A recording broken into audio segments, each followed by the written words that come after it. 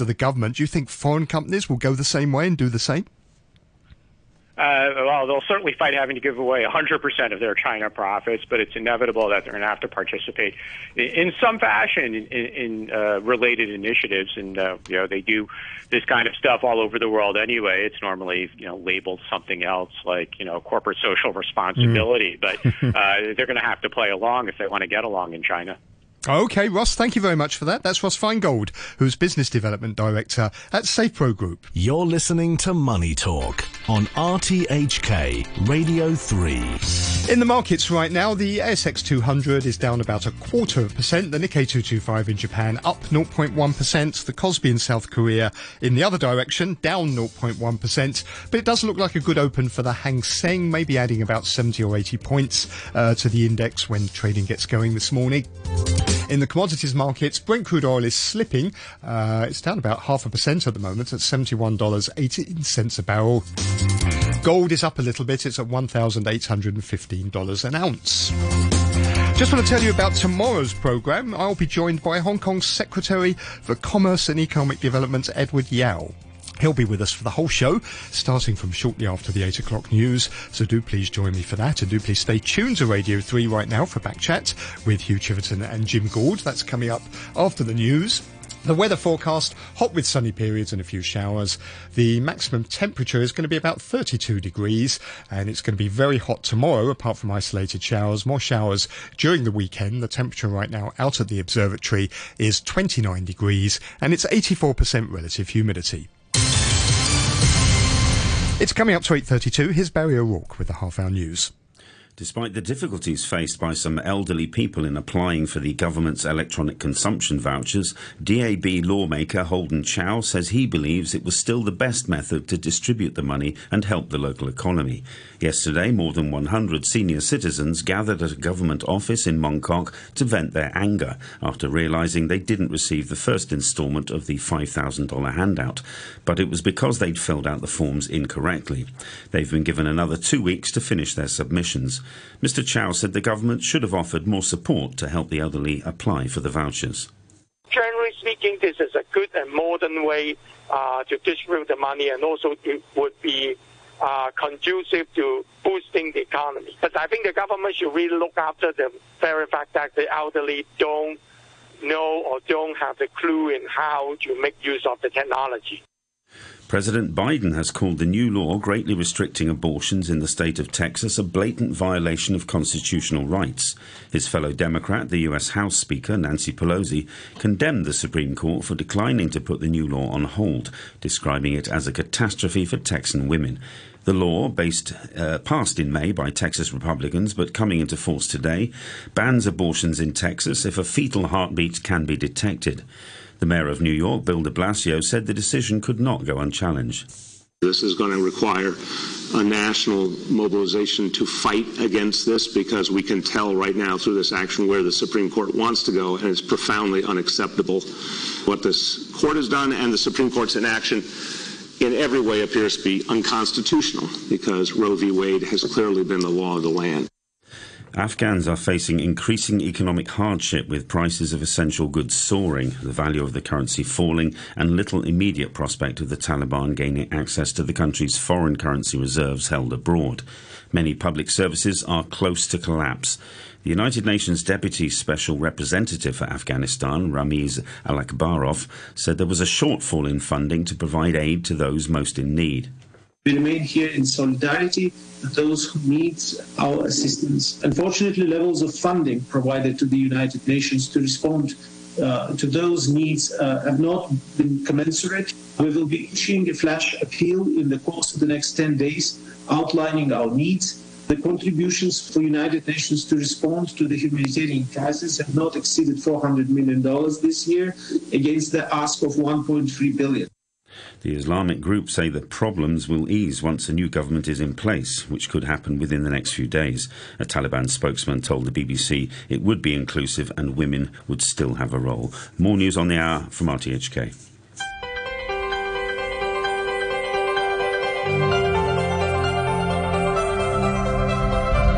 Good morning and welcome to Back Chat. I'm Hugh Chiverton, your co-host today is Jim Gould. Jim, good morning to you. Good morning. Today, overseas doctors and barristers and their wigs. The government unveiled plans on Tuesday that would allow non-permanent residents to work as specialists in Hong Kong. Under the proposal, non-locally trained, non-permanent residents would be able to work in public hospitals under a special registration scheme, which authorities say will ensure the quality of non-locally trained doctors. The amendment to the medical registration ordinance aims to alleviate the shortage of doctors in the city. It's foreseen that by 2030 there will be a shortfall of some 3,244 medical personnel. But some doctors have raised concerns over the makeup of the government-appointed Special Registration Committee and the standards of overseas graduates. What do you think of the measures? Is this the right way to relieve a doctor shortage? Let us know your thoughts. You can leave a message on our Facebook page, Backchat and RTHK Radio 3. You can email us, backchat@rthk.hk, or you can call us, and our number is 233-88266, 233-88266. After 9:15, we're going to be talking about barristers, as they will be allowed to take their signature wigs off for religious reasons. We'll be talking about the man who made the change, with the man who made that change. Once again, our email address is backchat@rthk.hk. Joining us for our first discussion now, we have with us Dr. David Fang, former president of the Medical Association, and Dr. Arisina Ma, council member of the Hong Kong Public Doctors Association. Dr. Fang, good morning to you. Good morning. Perhaps if we could start with you. Would you just like to outline your concerns about these measures, first of all? The scheme ultimately attracts doctors to work in the private sector where there is no shortage. No matter what you say, I think these predictions that there will be a shortage both in the public sector and the private sector, I don't know how they came up. They're not based on fact. Because many private practitioners, especially the general practitioners and even the pediatricians, they are now staring at their empty clinics because during COVID, no one visits them. They're all scared to go there. And there is no more common cold. So the children, they don't get infected anymore. So they're finding it very difficult to make ends meet and to be completely insensitive to their plight now. I simply can't understand why. On the public side, you have a shortage of doctors, all right, but you also have a great shortage of resources like facilities, MRIs, scanners, nurses, supporting staff, even office facilities. So the existing manpower is not being adequately utilized or properly utilized.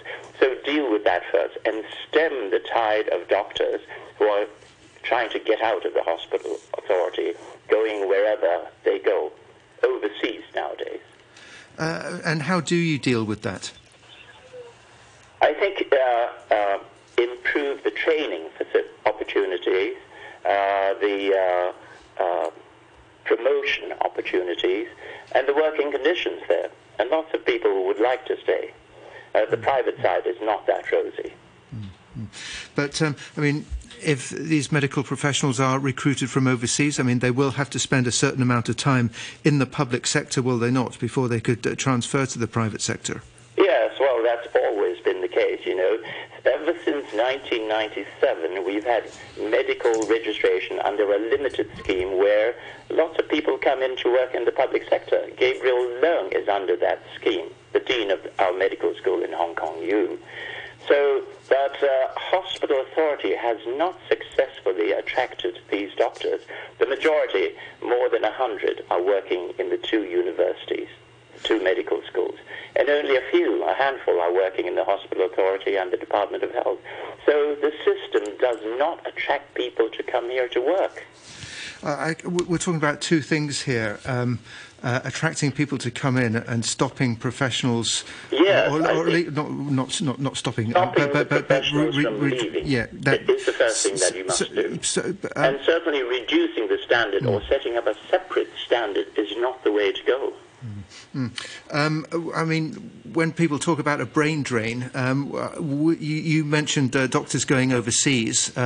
Is that the case more than public doctors going to the private sector? I should think so, yes. And why? Do you know why? Why? Well, firstly, they want their children to be educated abroad nowadays. They don't like the system change in Hong Kong, number one.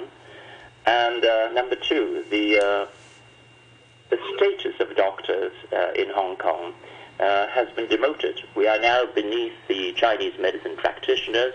As you can see, we had 30 electoral seats in the election committee, and these have been removed, whereas the Chinese medicine practitioners have retained their 30 seats. So this is discriminatory, and when our public status falls below in this discriminatory system, people don't like it. They say that, the government does not pay sufficient attention or respect to the professions, including the medical profession. Just going back to the regulations then, So under the original proposal, that would allow people, permanent residents who have been trained overseas to practice in Hong Kong without taking an exam. Is that right? As long as they qualified from a medical school that was on the approved list. I supported that. Okay. And then how long would they have to work in the public sector before they could move out?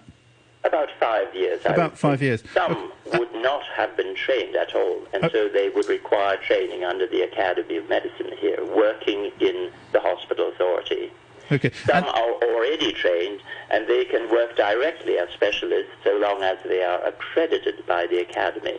And after 5 years, they can then get fully registered and leave the hospital authority. Okay. And under these new regulations, allowing specialists to practice in Hong Kong, non-permanent resident specialists to practice, again, is there a similar compulsory period where they have to work for at least 5 years in the public sector? Yes, I think so.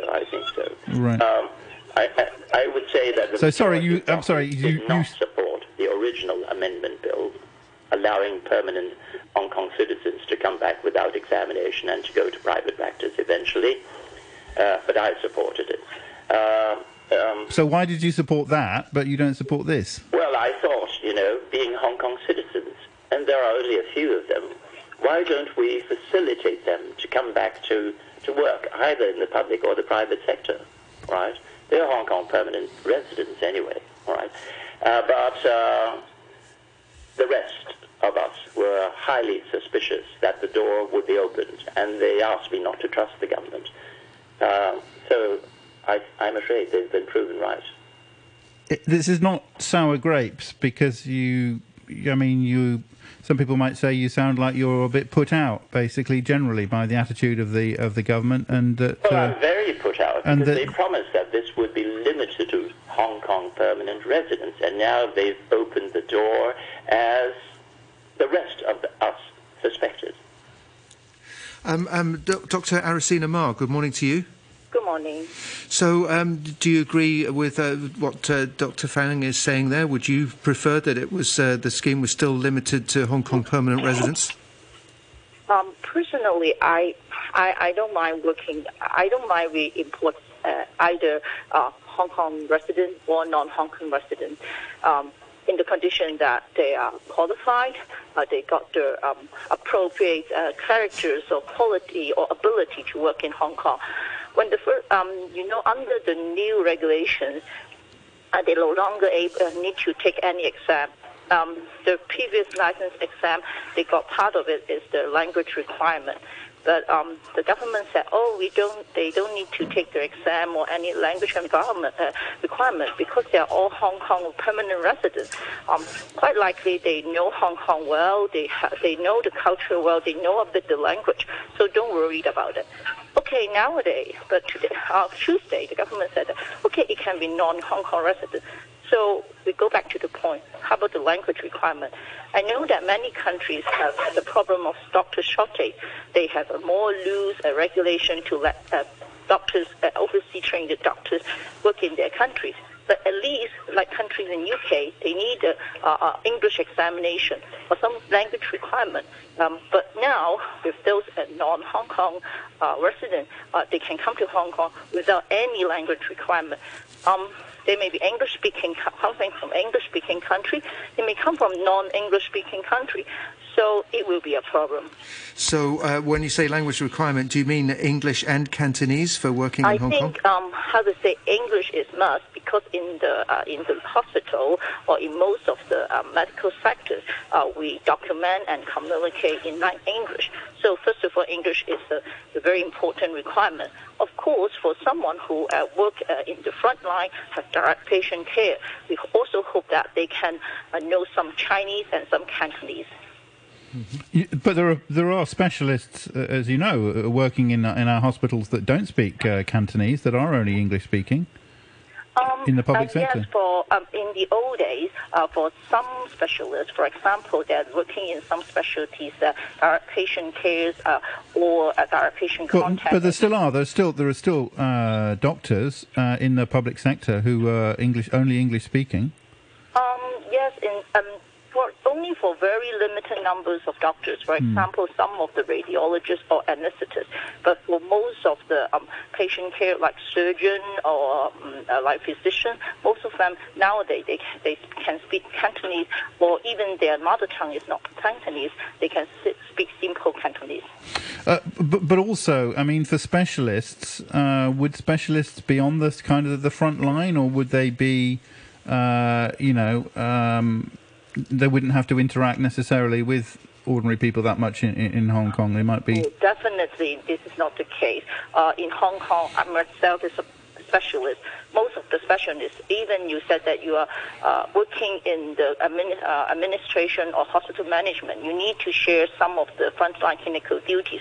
And it is because we are lacking of frontline physicians. That's why the government said that they need to import more specialists. You won't import some specialists who can't communicate with patients and just put them in the office, let them do the administrative work. That's not what we need. Okay. Do you accept that there is a shortage of doctors in the private sector? The public sector. I must say that there is some shortage of doctors in the public sector.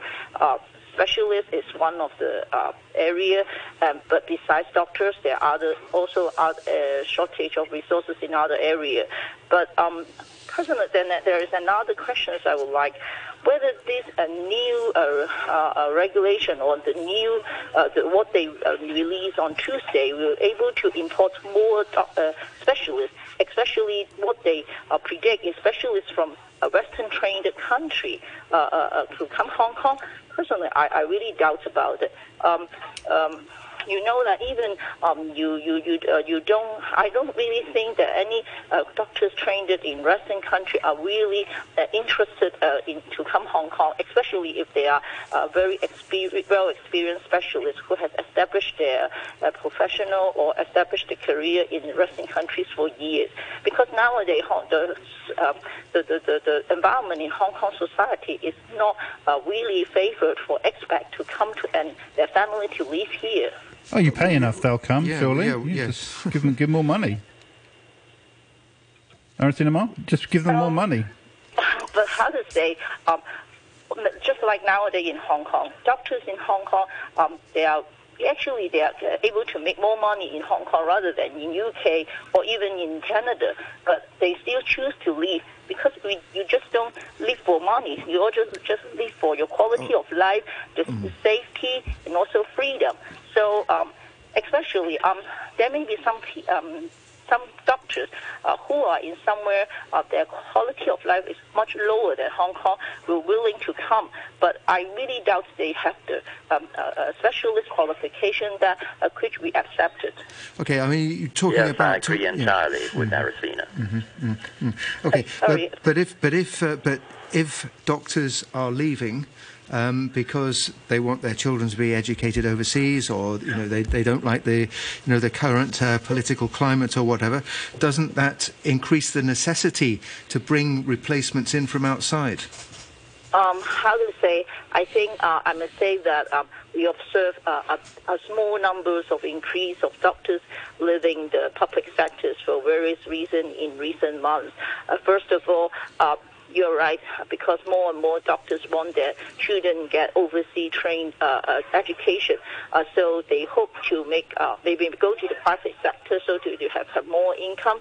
A very small number of them would prefer to move to other country because the whole family want to live in other country, but the number is not that big compared with nurses or other allied health professionals. So it's a small number. It's not a brain drain. No, I think the government should not blame the doctors because you leave the hospital authority or because you leave Hong Kong. That's why I need to import more doctors questions about their quality. How to say? I think even this act they also make more doctors leave the public sector because as you read from the new regulations, all those new coming doctors, they will be placed in the public sector, placed in the public hospital. So we all worry that it may make our life very difficult. We need to work with very junior doctors or doctors with very different background, maybe language background or training background. So for someone like us who are maybe the middle level or the senior in the public sectors, we find that maybe it is very difficult for us to coach some of the new colleagues. So this is one of the reasons why some of the middle level doctors or specialists would like to leave the public hospital and go to the private sector. So it's because they can ensure that their working environment is safe and they don't need to share the responsibilities for all those new coming doctors. As you know, Dr. Ma, I mean, a lot of people will say that doctors in Hong Kong have had a closed shop for too long. They've been too protective. We've got a real shortage of staff in Hong Kong, which is getting even worse with doctors leaving. And this is a very moderate, really, measure to allow highly qualified doctors from the top medical schools in the world to practice, to encourage them to practice in Hong Kong. And it's about time that the doctors faced a little bit of competition and faced up to the real world. Well, can I say something? Actually, we don't reject people coming from, especially as what you say, from the top medical school from different parts of the world to work here. We will be we are welcome to that. But the fact is that we have the way to let them work in public hospital. You can work in the limited registration, but also in the past, if they don't want to be limited their practice in Hong Kong, they can pass the licensing exam and also get full registration in Hong Kong. To be honest, we find that in recent 10 to 20 years, there are some doctors returned from overseas countries, but most of them are Hong Kong residents. So at the beginning, even the doctors want this new regulation. We have some concern about it, but we don't have big objection about it. But now with the new amendment, it is open to non-Hong Kong specialists. We're really concerned about the language problem, and we also think that I don't think there will be many foreign Western country trained specialists who are not Hong Kong residents would like to come to Hong Kong. And this is the beginning. The government tried to import doctors from non-Hong Kong specialists, non-Hong Kong resident doctors. Sorry, just one. Hong Kong people concerned is doctors from mainland China. Yeah, I was going to say doctors from mainland China. What if they only speak Putonghua? Is that acceptable in a language as a language requirement in Hong Kong? I think how to say. I personally don't doubt the professional level or the standard of doctors in mainland China, but I just want to say that we are trained from a very different cultures. The medical school is the system of the arrangement of medical education is completely different. The medical system is completely different. Our understandings about medical ethics and doctor-patient relationships are completely different. So when we say allow doctors from trained in mainland China to come, it must be very sensitive. But they can learn those things, can't they? Yes, that's why in the past we got the licensing exam and make sure that they got the qualification, they got the language we need, and also the medical knowledge we need. And then they come, and also they are request to do the internship. But nowadays, with the new regulation, they don't even need to do the internship in Hong Kong. Internship is a very important period because you are work under a high supervision. But with the new regulation, they go straight to... All right, well, just sorry, what about the language requirement? If they only speak Putonghua, is that acceptable or not for you, in terms of language? You mean the mainland China who has come in the past? How to say? First of all, in the license exam, they are tested with English. So basically, the written English is acceptable for most of the candidates. Okay. For oral English, the standard is a bit variable. For Cantonese, it also depends on which parts of mainland they are coming from. Right. Dr. Fang, are doctors just being selfish? Well, many have criticized the medical profession for setting an unreasonably harsh licentiate examination to keep out non-local graduates. First of all, I must say the way has been completely opened in the past for people graduating from high-quality medical schools to come here to practice in the public system where there is a shortage of doctors, as you rightly say. But few have come, and those that have come have been snapped up by the two universities, whereas the hospital authority found the applicants not suitable.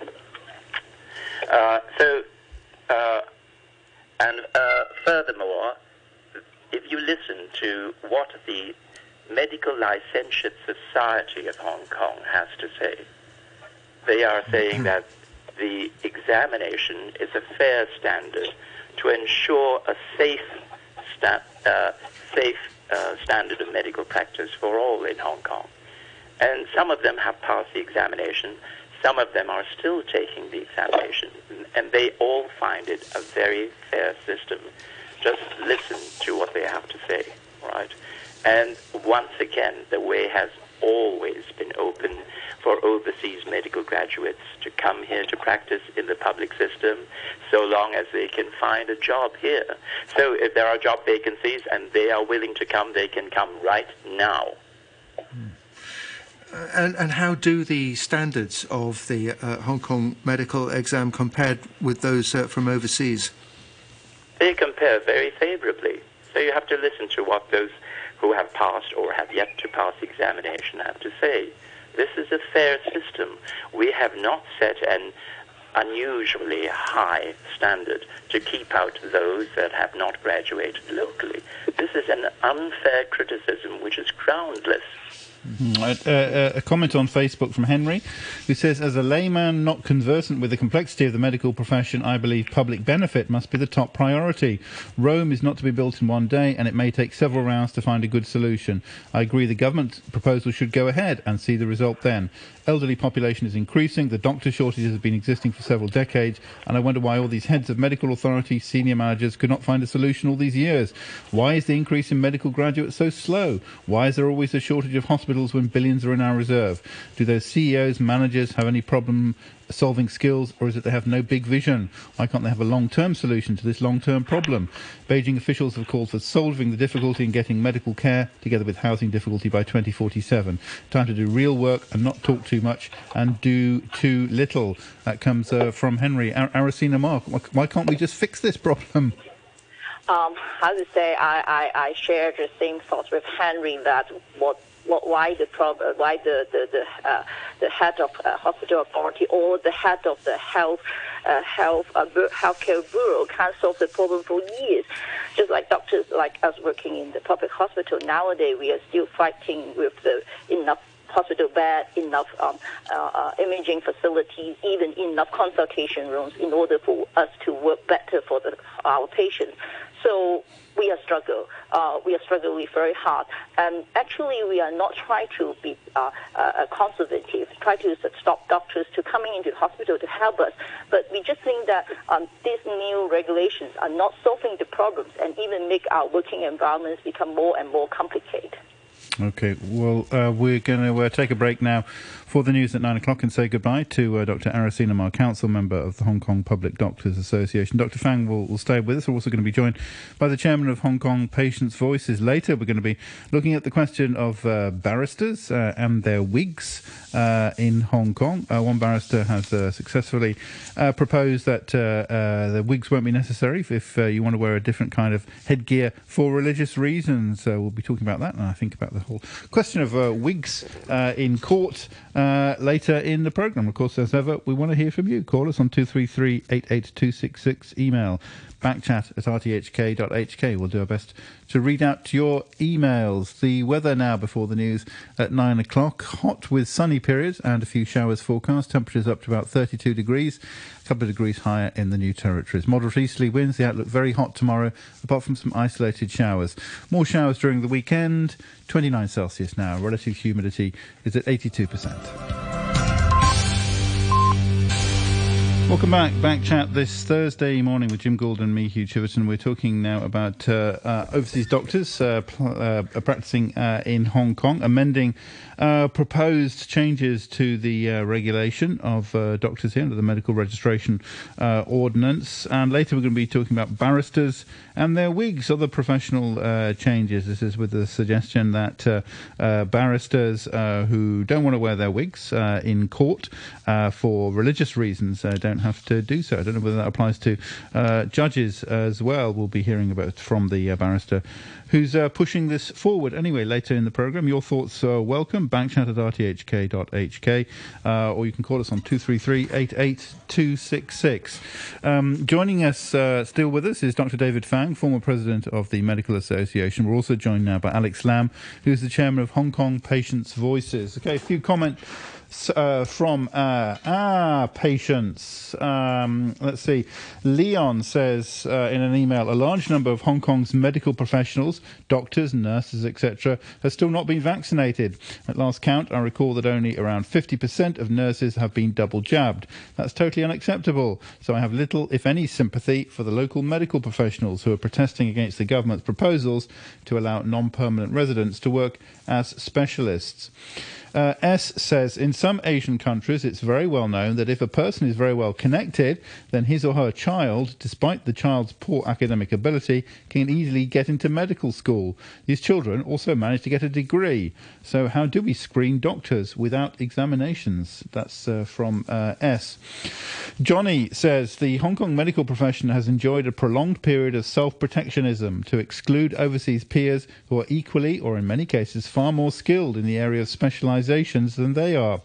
Your invited Dr. Speaker, Dr. Fang, was just a typical case of sour grapes and unwilling to let go of the mafia-like circle they enjoyed for many years by excluding overseas practitioners.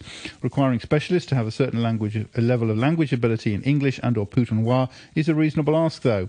We need to allow more overseas doctors to come and work in Hong Kong to reduce the backlog faced by many of the patients. Many of them have to wait for a year or more for their operations in public hospitals, or face the prospect of selling their assets reserved for retirement to pay for the huge bills of private hospitals. It's time to think of the greater good for Hong Kong and crush the greed of the small circle of doctors still trying to protect their overflowing rice bowls. That's from Johnny. Thanks very much indeed for that. One more comment from Mike. Yes, that Mike, who says, my son, born, raised and went to Chinese school, language no problem, written Chinese not acceptable. After completing his medical degree and his 4-year speciality degree, he checked out what it would take for him to practice in Hong Kong. Basically, he would have to be under doctors that had less education and less experience than he had.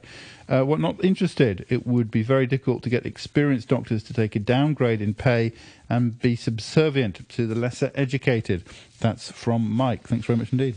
Okay, Alex Lam, good morning to you. Good morning.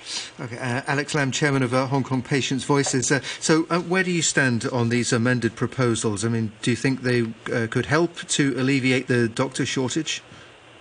Well, first of all, we welcome overseas or mainland doctors working in Hong Kong if they at a certain quality level. But I'm skeptical about the new plan, as I think it is insufficient to attract quality doctors. We're talking about specialists to come and work in Hong Kong for years before they can obtain the full registration and go private. Because talking about specialists, they must have received years and years, or at least 10 years of training, assessment, and before obtaining the qualification. So we asked them to give up their practice in their own country and pack up everything to come to Hong Kong and work here for years. We're talking about at least 5 years before you can get the full registration. I doubt if it's sufficient enough to change their practice coming to Hong Kong. Is it desirable to attract those specialists from overseas? And if these proposals aren't good enough, what do we need to do to persuade them to move here? Well, it is difficult because talking about you have your salary package. I think that's the one of the feature that you attract them. The other thing is the full registration for if after working in the hospital for 5 years you get the full registration. If you go private, you may earn a lot of money, more than you earn in your country, but still insufficient enough to attract the quality doctors. I mean, they have good standing in the country, sufficient experience. That's the doctors we need in Hong Kong. Language barrier is the other problem under the scheme, because we're talking about overseas doctors. They come from mainland, they come from overseas. They didn't speak Cantonese. So I think those listening to this program will find no problem when consulting doctor in Hong Kong, because all doctors speak English in Hong Kong.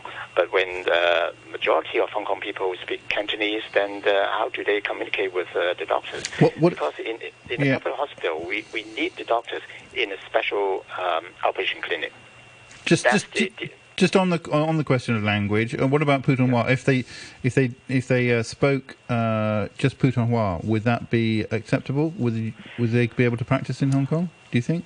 Well, medical terms in China would be quite different from Hong Kong. So even if Hong Kong people speak Mandarin, they still need to speak the medical term in mainland China. So that would be a variant that we have to make sure that there's no problem, no breakdown of communication between the two when the consultation is conducted. Dr. Fang, could I ask you about the financial rewards? Of course, Hong Kong is a very low tax regime, maximum 15% salaries tax. I mean, doctors working in the UK, for instance, would be expecting that at least 50% of their salary would go in income tax and national insurance, which they have there. How would you compare the rewards here with places overseas? Yes, that would be an attraction. Money is an attraction, but it's not just money. It's quality of life. It's education for your kids. It's housing. People just don't go for money alone.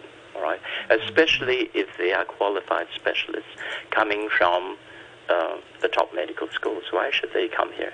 The door has been wide open to these people all these years, and they have not come. So why should they come now? So you're saying this won't? You're agreeing with with Alex Lam that this just will be ineffective. Actually, yes, it's not enough to attract people. I do agree. Then how do you attract people? Well, people like to stay where, in addition to a good income, you can have all these other qualities which are being diminished in Hong Kong right now. Such as? Such as the cost of housing is sky high. Mm-hmm. The quality of education is not desirable. The conditions of practice in the hospital authority are also less than desirable. Yeah, probably many doctors coming from overseas would probably be looking to get their children into international schools, which do offer a pretty good education, but of course it's expensive. You have to pay a lot for it. Yes, it'll be a large slice of your income. They know about this. All right, here's an email from Jonathan. Perhaps Dr. Fang, you could respond to this. Jonathan says, I'm all for destroying the doctor monopoly. It's unreal to suggest that there is already a scheme for foreign doctors to come in. Yes, but to my understanding... Yes, I heard that. Okay, this is another one. Yes, I heard that. Let me finish. But to my understanding, there is no permanence to their role, and they don't become Hong Kong doctors. Meanwhile, I have a friend who trained and worked in the UK, but failed the licentiate exam a few times.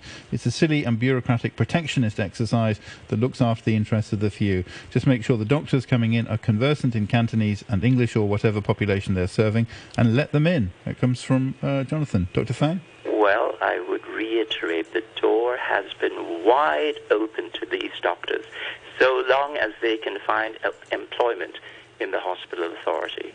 The Department of Health, but they've had to do that exam. They've had to do that exam, which has a very... No examination is required whatsoever all these years for all these graduates. No examination whatsoever. Sorry, for graduates of overseas... Absolutely no examination is required for people who want to come to work in public institutions here where there is a shortage of doctors.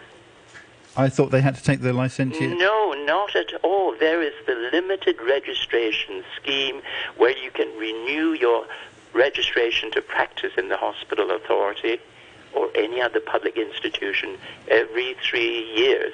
And some of our best-known medical doctors and medical leaders, they are still under the scheme. Gabriel Leung, Dean of the Faculty of Medicine, University of Hong Kong, is under the scheme. Okay, and how many places is that? Is that for the very, very top kind of thing? Well, of 125 such people, only 125, more than 100 are employed by the two universities. And the hospital authority has failed to attract them. So improve those conditions in the hospital authority, and you will get some of the top people to come. At least the qualified medical specialists that we want. Alex Lam, what about extending that? Well, I totally agree with what Dr. Fang has said. In fact, we have a thin system in Hong Kong, current system, implemented in Hong Kong under the limited registration if they work in the public institution. But I have to say that it's quite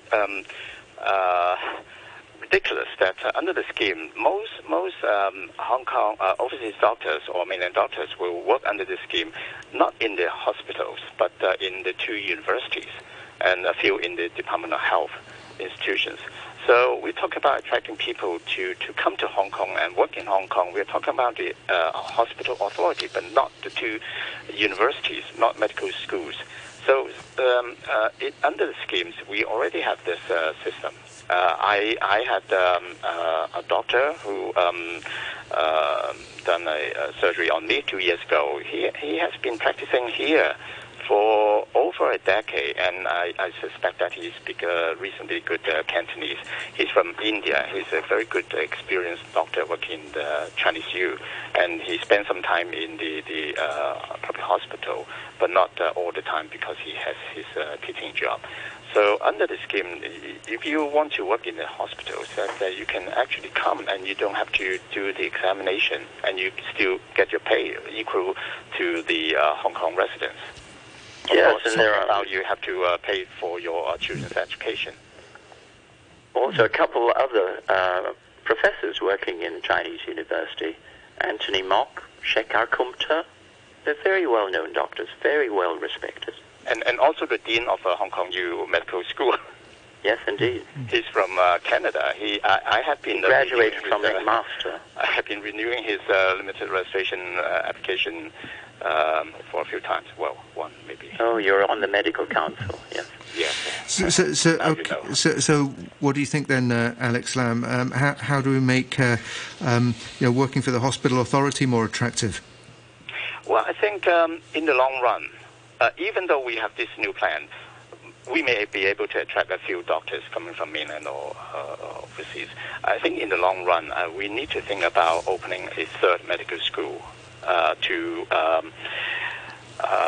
produce more graduates. To build up the number of doctors, locally trained, speak local language, that will help. Well, I think in the long run we have to address the situation of public-private imbalance and solve the sustainability of healthcare financing once and for all. Okay. Just a couple more comments to finish off. James in an email says, the latent racism remains. I've experienced excellence at public hospitals and outpatient clinics, sometimes with specialists, for example, in trauma care. I find the language defence to restrict increasing the number of medical professionals to work in a so-called international city ridiculous. As we know, many talented young Hong Kongers study medicine, but given recent developments may opt to work elsewhere. What thoughts on medical tourism that places like Bangkok and Singapore have made a success? That's from James. And Guy says, I'm a 50-plus year user of government clinics and hospitals. I continue to applaud them. I'm concerned at believable reports that government doctors and nurses are understandably leaving Hong Kong. I'm concerned that replacements should be properly medically qualified and be fluent in either spoken English or Cantonese. I've never been to a private doctor, nor will I in future.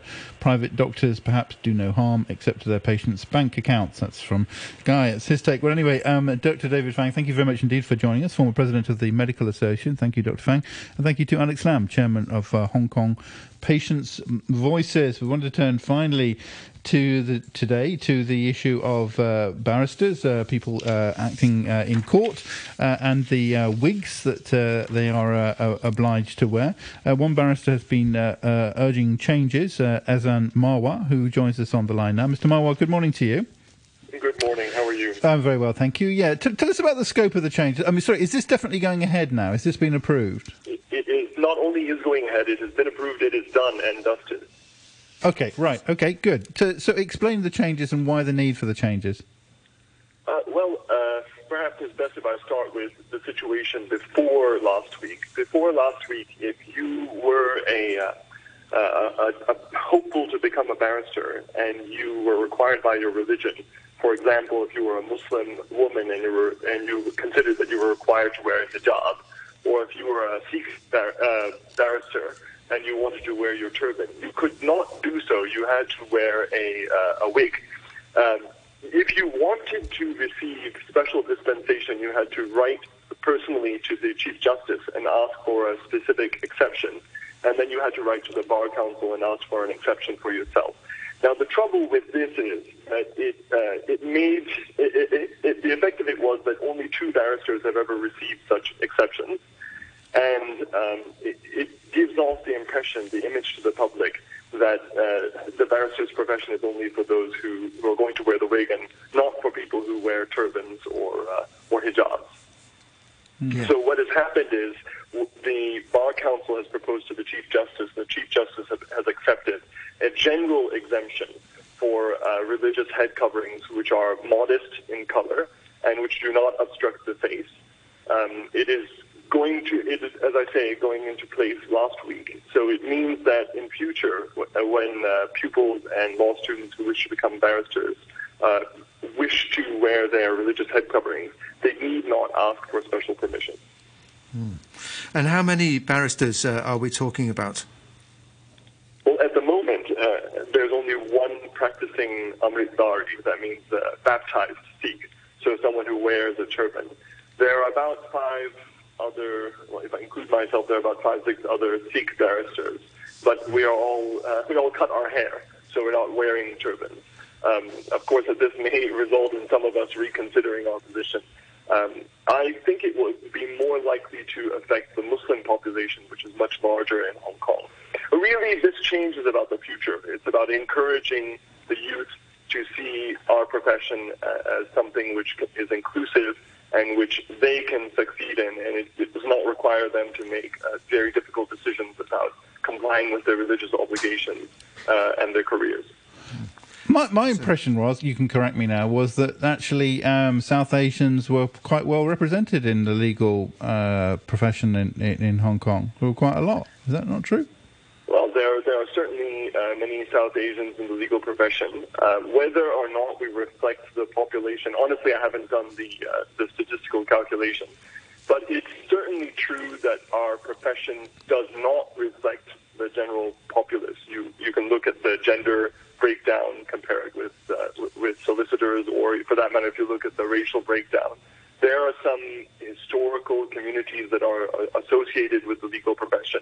Really, what the current Bar Council and previous Bar Councils have wanted is they want to make the bar more open and accessible to the public. We should be a profession which has the very best, and that means you can't put barriers in place that stop people who would otherwise be brilliant lawyers from having access to the profession. What are the wigs for? And where do you stand basically on the whole idea of the wigs? Somehow I knew you were going to ask me this question.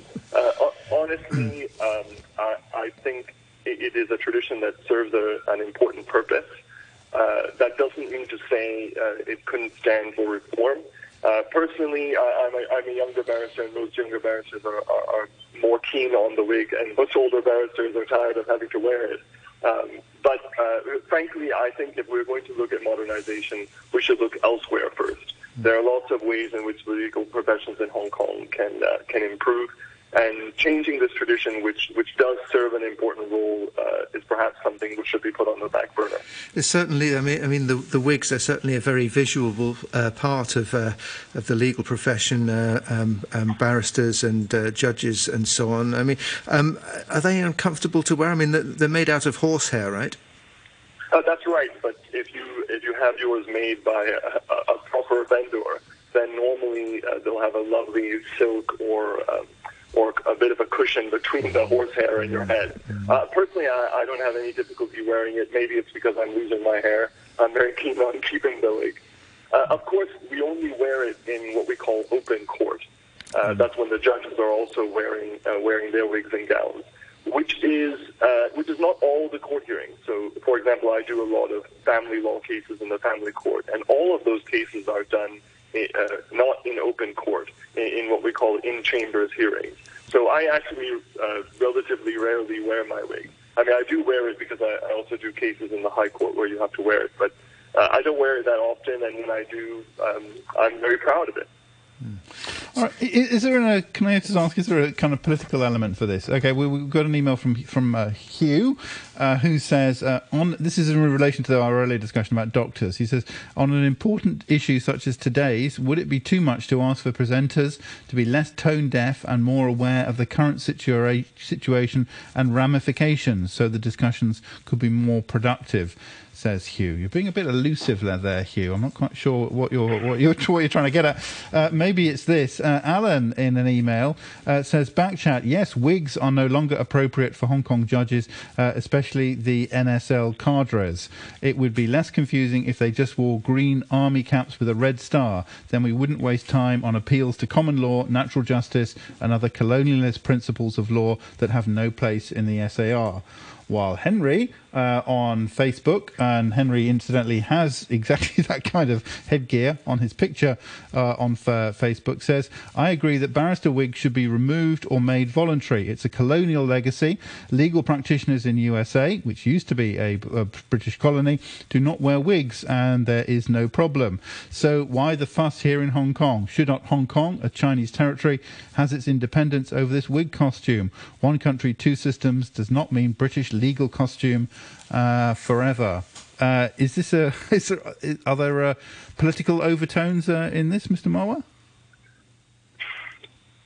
I can see from the public's perspective that almost inevitably people will look at it through a political lens. But I have to urge people that legal professionals, especially the judges, we are technical specialists. We are not agents of politics.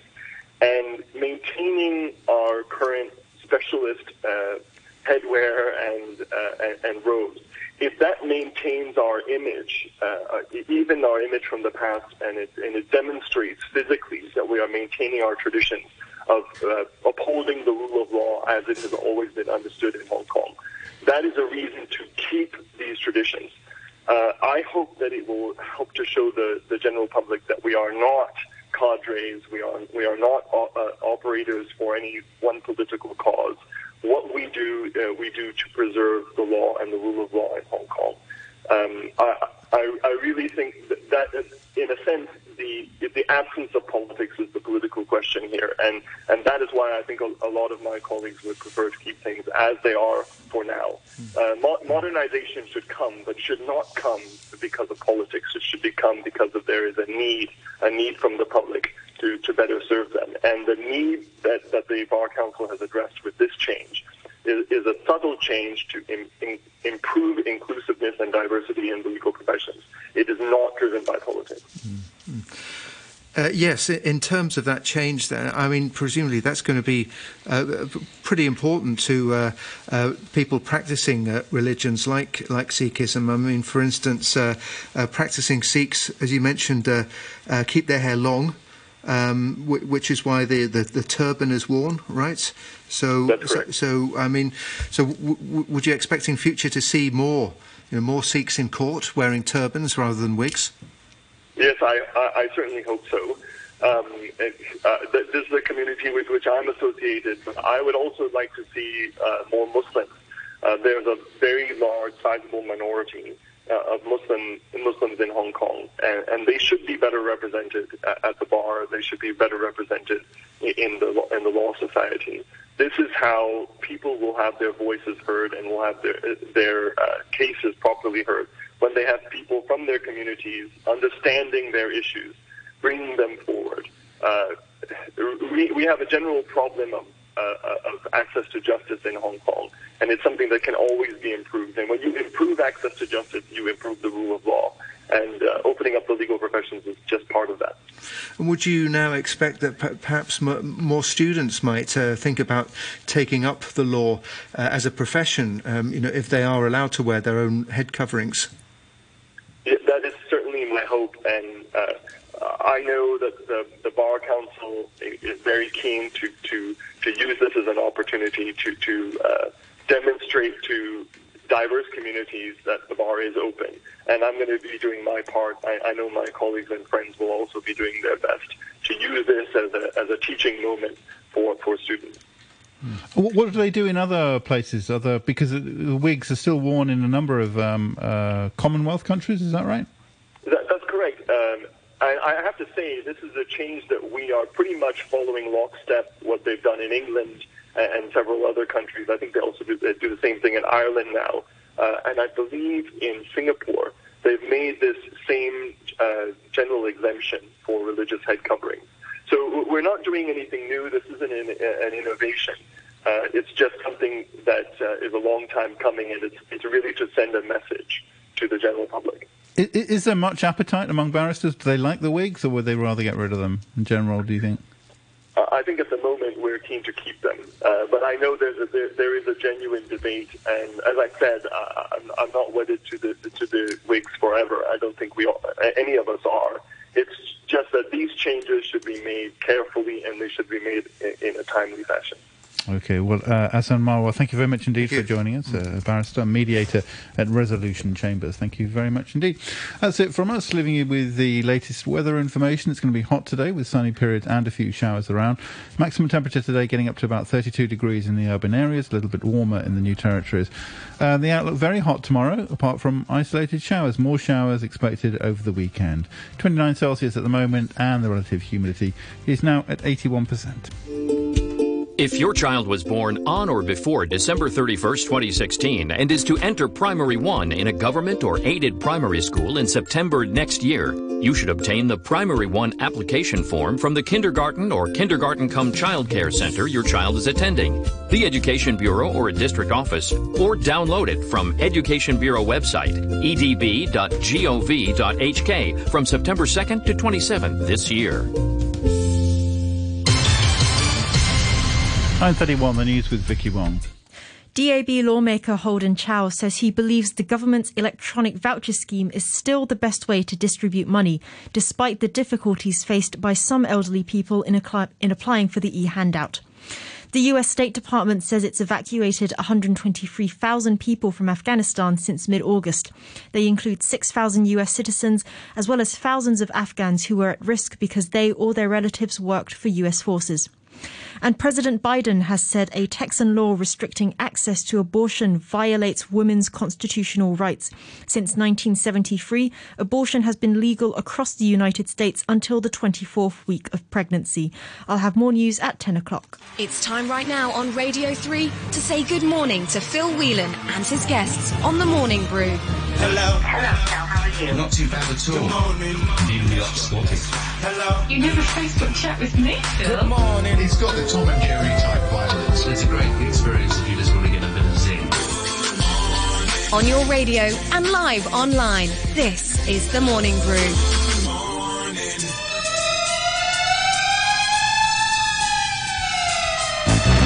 Good morning. Welcome to Thursday.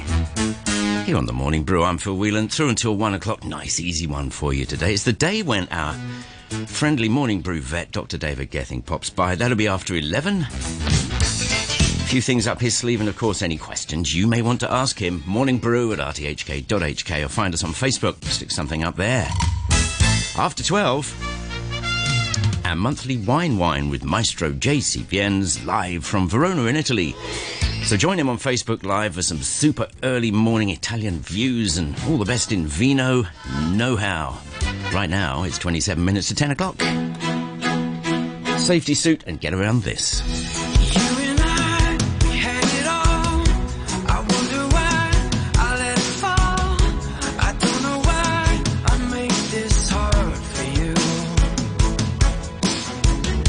And if I